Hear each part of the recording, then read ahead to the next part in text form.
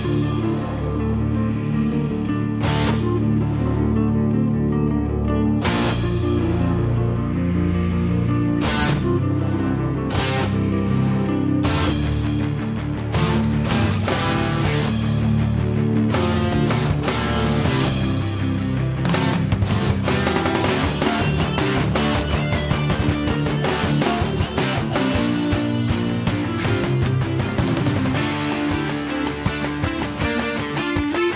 are listening to the next report. And welcome to another new exciting episode of the Next Report. I'm Thomas Holbrook. I'm Stephen Kelly. And I'm Mitchell Brown.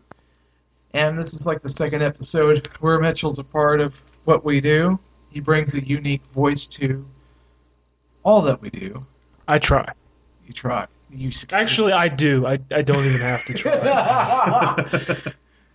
But one of the things that when we first started talking about, adding somebody to the team, one of the things that was brought up was kind of a trend. Last time we talked about media and kind of the direction it's going.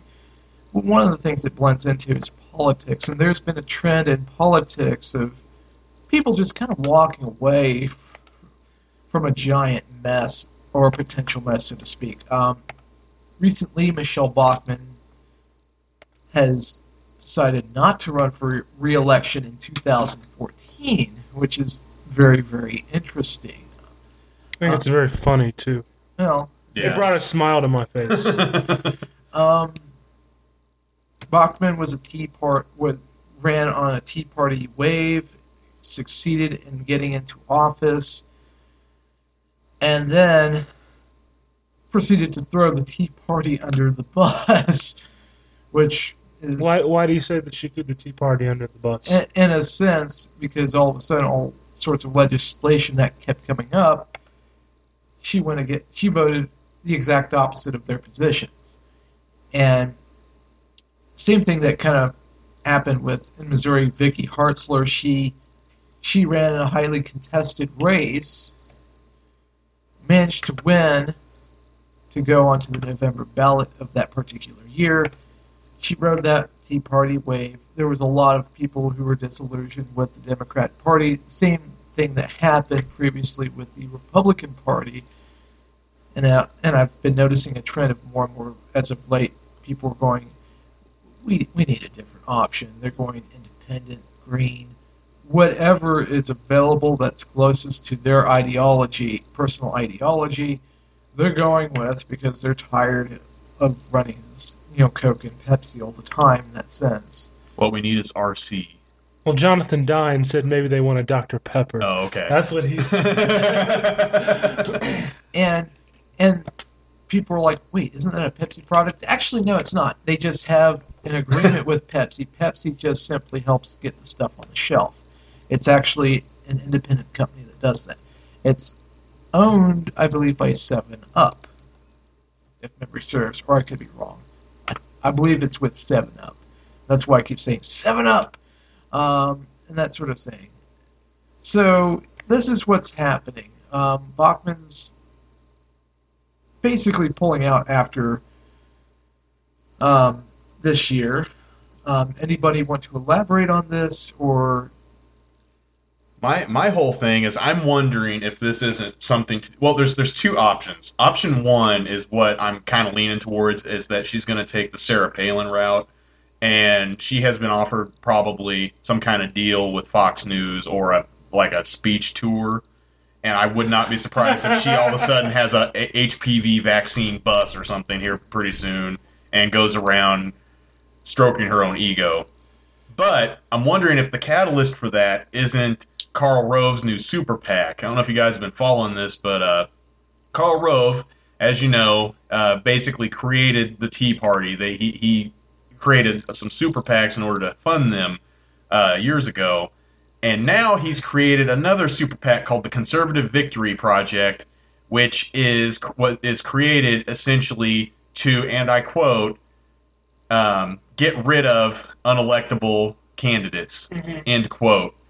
To me, this is essentially Dr. Frankenstein trying to kill his creation, Because what it honestly seems like is that he is targeting the more fringe Tea Party candidates that are making them look bad. And after Mitt Romney's poor showing and the general poor showing of the Republican Party in the last election, it seems like he's heading up a damage control thing. Mm-hmm. So you would say it's pretty much this is sort of like the Tea Party has sort of like spin its wheels? Like this is sort of like their last gasp? Yeah, they tried a populist movement to try to, win back. Pseudo-populist. Yeah, pseudo-populist. Because we know where the purse strings led to. Yeah.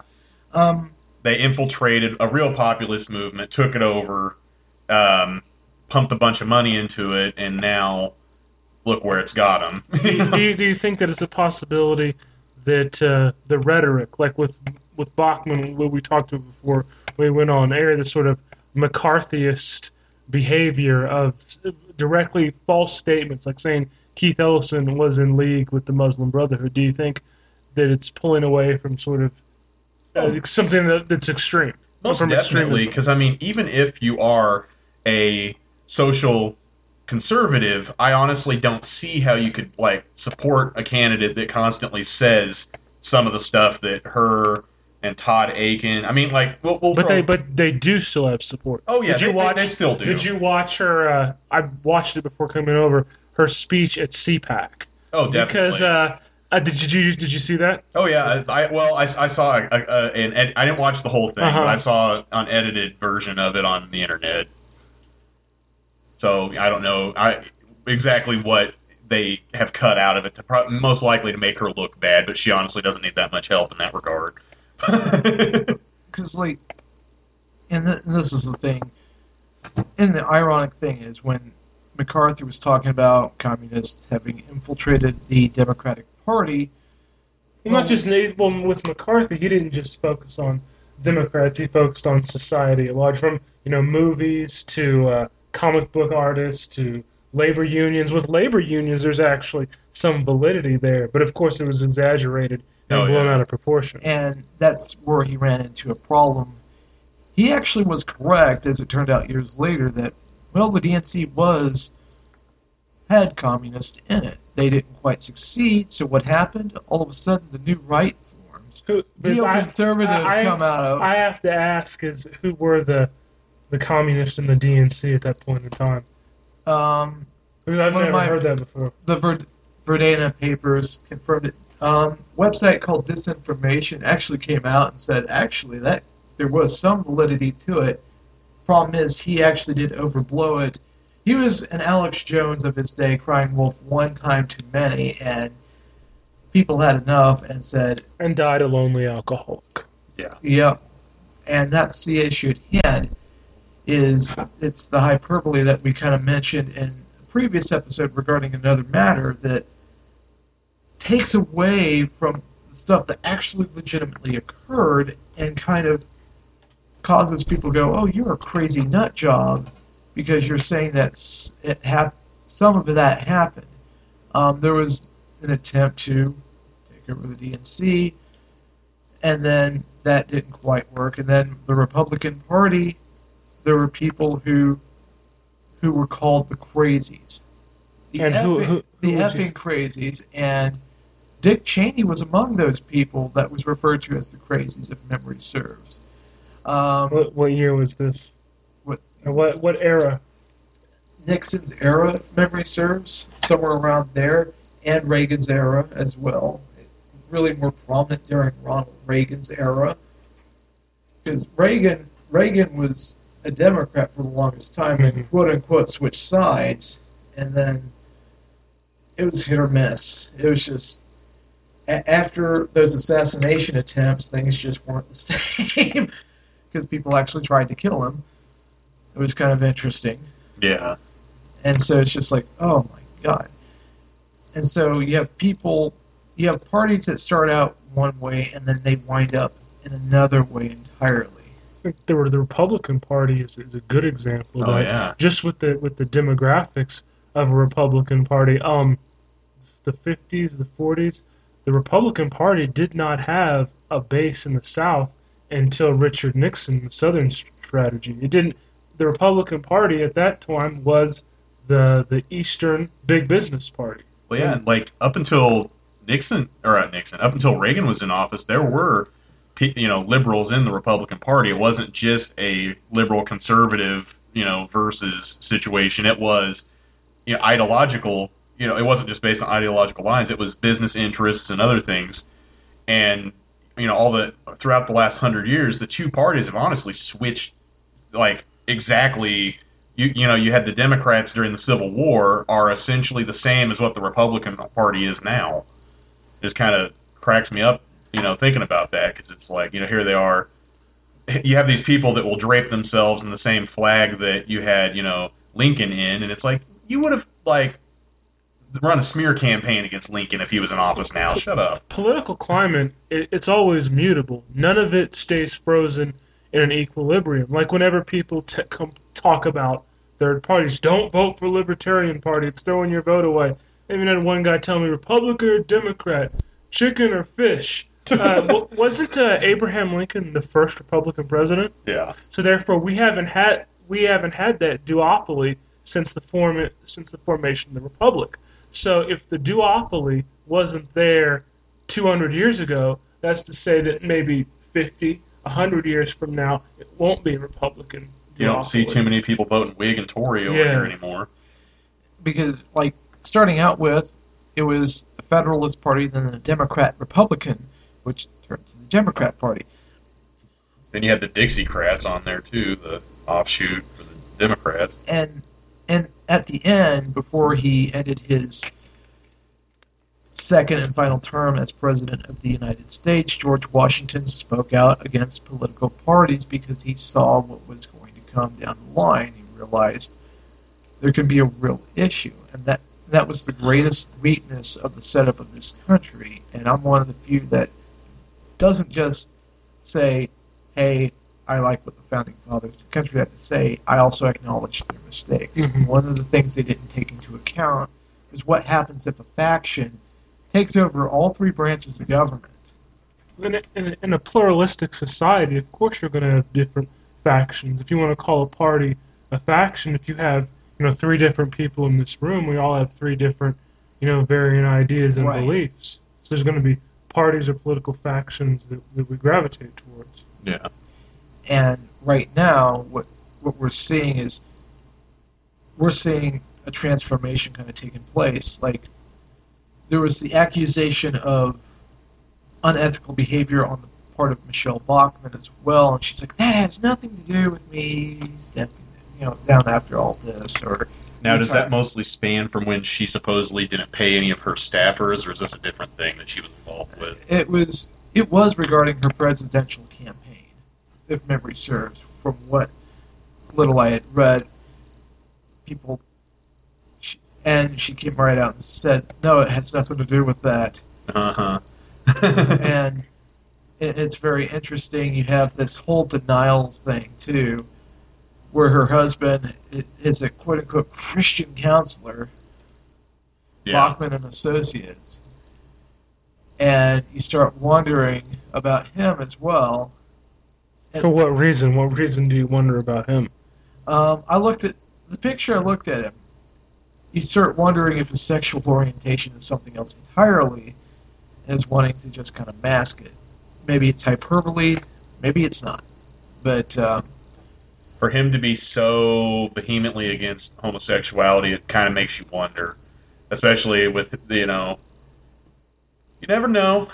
But there's a really good Christopher Hitchens quote about people who are vehemently anti-gay and how they come out. He really goes into description that's really funny, and it's classic Christopher Hitchens.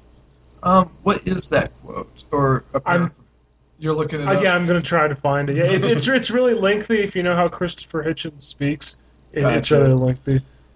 So, and it reminds me of that Redwood Grove that we talked about a few episodes back in Sonoma County, California, the Bohemian Grove, where supposed conservative politicians basically run around with each other naked in the forest. And something clicks in your head and you're like, Of course, Richard Nixon attended that, by the way, at one point. He didn't care for it. And let's be frank, none of us here are against that lifestyle or anything. It's just when you are in the media demonizing that lifestyle, and then if you most likely are also a member of it, that is incredibly disingenuous, and that's my problem with it. So I honestly have no problem with any of that. It's just Michele Bachmann and her husband have done more harm to that community than you can imagine. With that, she literally said at one point that I can't remember. It wasn't this recent tornado, but a couple years ago, she accused a storm. She was one of the people, kind of like the guy that has that 700 Club show Pat Robertson, who accused Mother Nature for homosexuality for the cause of acts of nature. And whenever someone says something like that, and it's in the media, not just like off the cuff, but they come out and like, here's my speech. That tornado, it's because they were gay. And I think most people, even people who are of faith, even people who are theists, don't buy into that. Like when you bring up Pat Robertson, whenever he said, I'll try to do an impersonation, it was, the earthquake in Haiti was because their ancestors, to overthrow the French, made a pact with the devil. All right, if you have an 8th grade knowledge of earth science, you know how earthquakes happen, the shifting of tectonic plates. I don't know where I was gonna make. Was that a good impersonation of Pat Robertson? I just that kind of stuff. It's like it's no different than the people that jump to the conclusion that a certain racial group is to blame for everything. It's insane, and I just don't see how. Well, and that and her whole thing with the HPV vaccine causing mental retardation with Michele Bachmann. That's another one. She took findings from one scientific study that was disproven immediately as being some sort of anti-vaccination lobby, more or less, and ran with it. And that was her entire political campaign, essentially. You had Jenny McCarthy on there, and they're all, and we're all trying to figure out what causes autism and everything, but there's got to be people. There's autistic people in other countries that did not get any vaccinations, so that completely disproves that right there. So I don't know. What they're just, and there was a discovery by somebody overseas who was interviewed by Joseph Mercola, which Huffington Post basically has said, whether you like the guy or not, he's a game changer in terms of health and wellness because of his stuff online. Some people refer to him as a man with great insight, others as a quack, depending upon who you talk to. But he had actually talked to somebody that discovered another possibility as well for the autism. After the vaccination and everything else, discovering that, if your body's not digesting things properly, that can throw other things off. And this lady, apparently researcher overseas, started, seeing a little bit of correlation to that as well. Something that most people would never ever think of, except when you have hyperbole like that, it takes away from potential actual discovery. And gets to the point where if you even question conventional knowledge of today, in the same way that Galileo questioned quote-unquote conventional knowledge of that time, you get laughed at, called crazy, and everything else. Yeah, because you get lumped in with the person that's, going nuts over there and saying... The tinfoil hat people? Yeah. I think a question that, with Michele Bachmann announcing that she's not going to run for re-election in Congress, and Karl Rove stating not to bet with his new PAC to not back unelectable candidates. Does this represent a shift in the political landscape? Does it represent a shift on the right? I mean, what can we foresee? Can this be a catalyst to something else? And if so, what? Do we think that there's going to be like a Tea Party breakaway or something possibly. Because I'm almost wondering if you're not going to see these, especially if they start going against them. It almost makes me wonder if you're not going to see the Republican Party split into two. It's already the Republican Party's already. I mean, it's already factionalized. splintered. It's already factionalized. But it makes if they're not going to be given money, it makes you wonder if they're not going to actually formally kind of become their own thing for the most part. Like a third party. Another third I think party. you see some. I see some definite overlap with the Tea Party and the Constitution Party. I do too. With their platform, and I'm not a big fan of what a lot of the Constitution Party advocates on economic issues. I see an overlap with the Libertarian Party, but I looked at their platform. They want to outlaw porn and gambling. Well, didn't they also, like, one of their few people that made a pretty big dent in one of the elections? It was, I believe, the 2004 election. He was, I should have looked this up. He was actually gunning for them to ban homosexuality, and he kind of hinted that he wanted to put them in like re-education camps or something. Chuck Baldwin. Was that who said that? It was insane. It was like, and the funny part is the only reason Ron Paul endorsed him was because then Libertarian candidate Bob Barr did not attend a certain event where the original plan was Ron Paul was going to present these third-party candidates and say, hey, you do have a choice. These are who these people are. Find out where they stand, but you do have a choice. Bob Barr didn't attend. Bob Barr kept saying, come on, be my VP pick, man.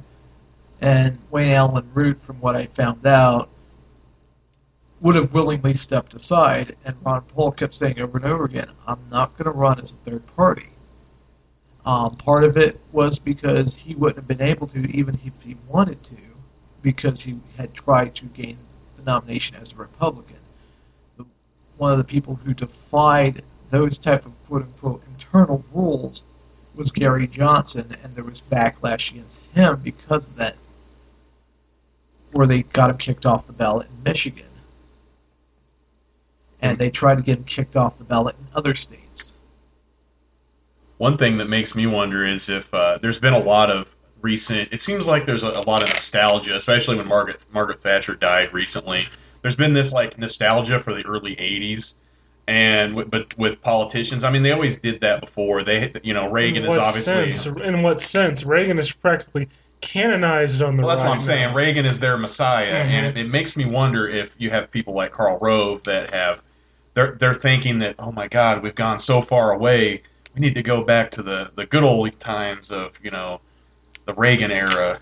And I think a lot of politicians in the GOP, they praise Reagan's name, but their track record and their voting record and their beliefs are not in sync. Oh no, yeah, they're completely different. I mean, they've basically taken the idea of Reagan and said, he stood for this. They've gone at like the watered down version, and they've adopted some sort of Ayn Rand like version of him, which is funny because she hated Reagan right before she died. which isn't surprising. She didn't get along with William F. Buckley either. There's this clip on YouTube. I think it's like a Charlie Rose talking about that Ayn Rand initially supported the National Review and Buckley because of an anti-communist stance, but approached him and said something like, "You are too smart to believe in God." And William F. Buckley talked about that anytime there was any function he was going to be at, she would decline to be there. Wow, that's. What are your thoughts, Thomas? And a lot of people slam Ayn Rand. Oh, she collected Social Security like everybody else. Well, she was forced to have money put into that fund. She might as well get some of her money back. But if somebody takes such a stance like that, doesn't it contradict their previous stance? Like Michele Bachmann being a Tea Party-backed candidate and having formerly worked for the IRS. It does, and this is what happens when people don't look at things and don't realize. Also, that. I mean, looking at a counterpoint, that I do think that it's impossible to be 100% ideologically pure. Whether you're talking about a political ideology, most definitely, when you're talking about a religious ideology. Well, even if you try to go that route, you end up with something like Cambodia, during the Pol Pot. Any sort of dissent, it gets to the point where someone's got to be the bad guy. You can't have pure ideology, and you're going to end up with, people getting killed or something. I mean, that's a over-the-top version of, but you end up with something like this. You have these two conflicting groups that say that they espouse what the Republican Party, what their virtues are, and they don't agree whatsoever. They're only working together. I mean, you can't tell me that Ron Paul sitting up there with all those other Republican candidates wasn't pretty much ridiculous, because he had nothing in common with any of them, and that's why they basically ignored him that entire time. They were like, and he would call them out on stuff, like one of the last debates where he referred to Michele Bachmann as one of the most racist people he knew. It was hilarious because, and coincidentally, one of the last times he actually spoke in a debate. Well, as far as with and this was brought up whenever Dine spoke at UCM.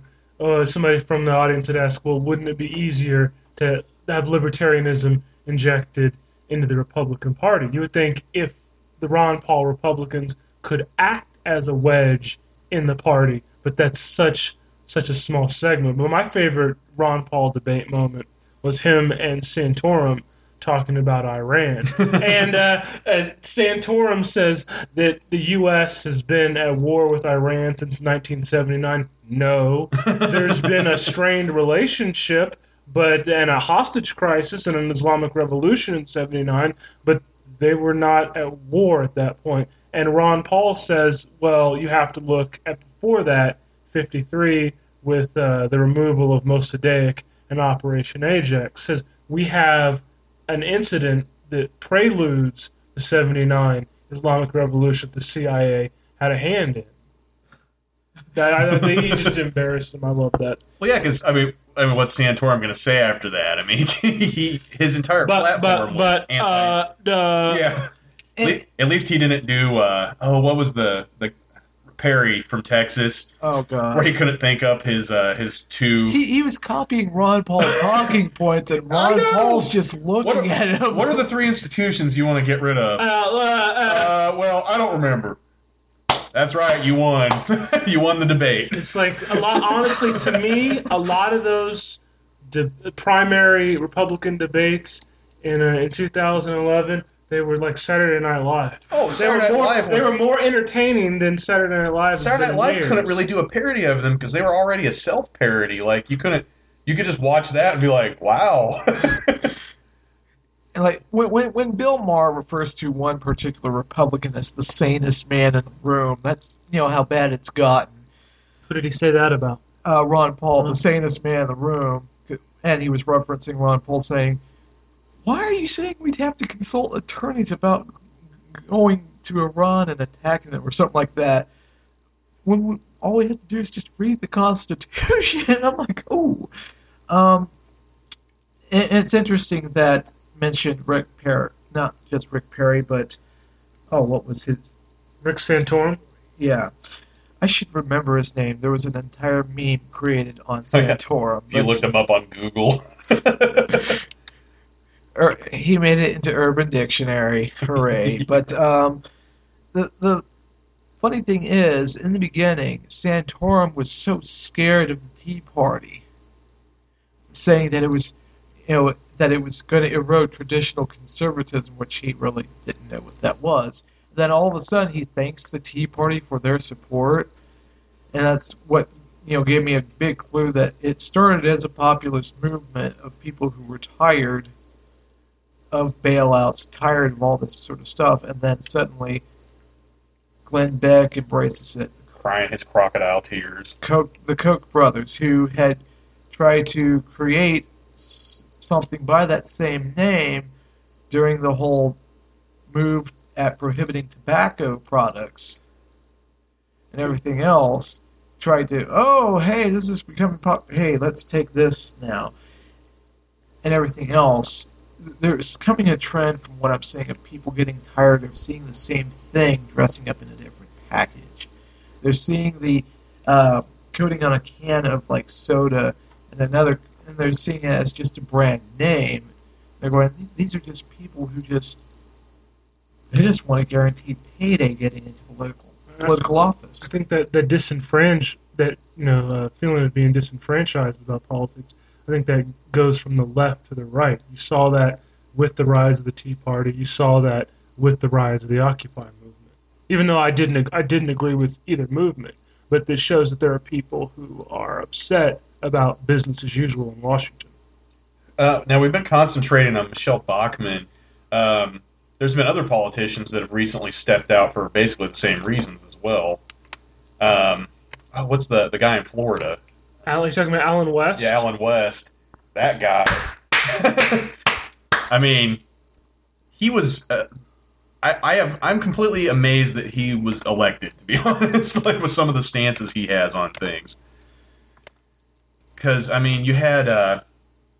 The thing to me, the reason why Alan West loses all credibility in my book is that there are 80 members. It's like it's an updated 21st century Joe McCarthy. There are 80 members of the House who are card-carrying communist members. Who? I mean, that's very interesting if that's true. Who?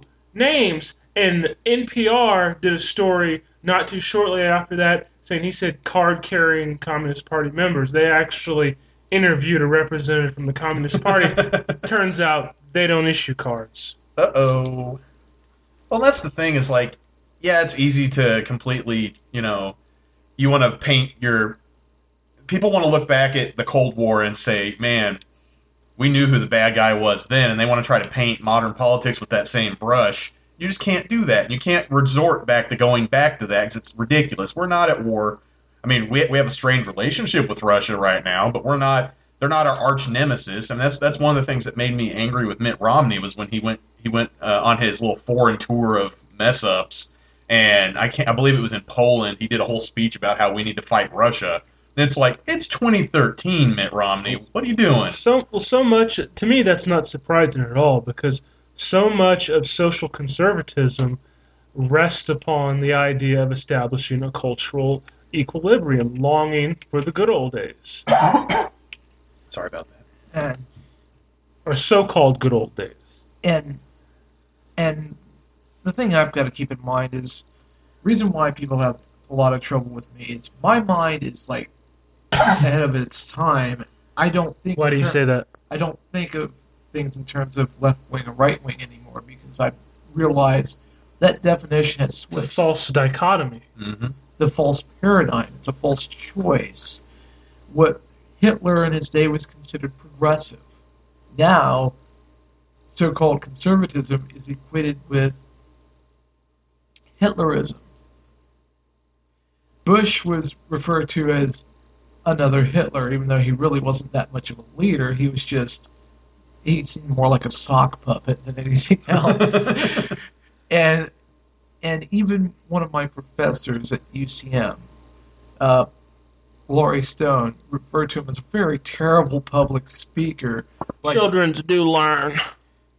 That's what he said. Hey, we're in a building, sir. We're in a building, sir. Can you take them sunglasses off? The guy was blind in that reference. Oh. And he was just so easy to make fun of and everything else. One of the things she had said was, if it's in a very controlled setting, he does fine. If, surprise, he has to do a speech, oh my God, he flubs badly, basically. He would try to wing it and just would say the most ridiculous things that you can imagine. Fool me, can't get fooled. we got a saying down in Texas. If you fool me once, you fool me once, you can't fool me again. But getting back to what you were saying about the false left-right dichotomy, I don't know if you saw this. I think it was some shows on Fox, but it was Freedom Watch, I think is what it was, with Ron Paul sitting down with Ralph Nader. I think that's, to get over the left-right dichotomy, that's what we need to see more of. Where do we focus, whether somebody's left, right, progressive, libertarian, green, whatever they label themselves, to sit down with other individuals and find some type of commonality. What do we agree on? We know what we disagree on. And to talk about that all day long is counterproductive. Focus on what issues do we agree on. If everything from the average citizen to people in Congress, I think you would see some of this gridlock subside if people put more emphasis on what do we agree on. And that's the thing. During the 2008 election, these third-party candidates actually came up with we agree on this, this, and this. We agree that we need to take a harder look at the Federal Reserve. Maybe we shouldn't be as involved overseas. And maybe the Patriot Act was not such a good idea. Those sorts of things. Because even with the Constitution Party, even with the last presidential candidate, Virgil Good. You want to hear my impersonation of him? Oh, sure. Did you see the fourth party debate when he would talk honestly like he had brain damage or something?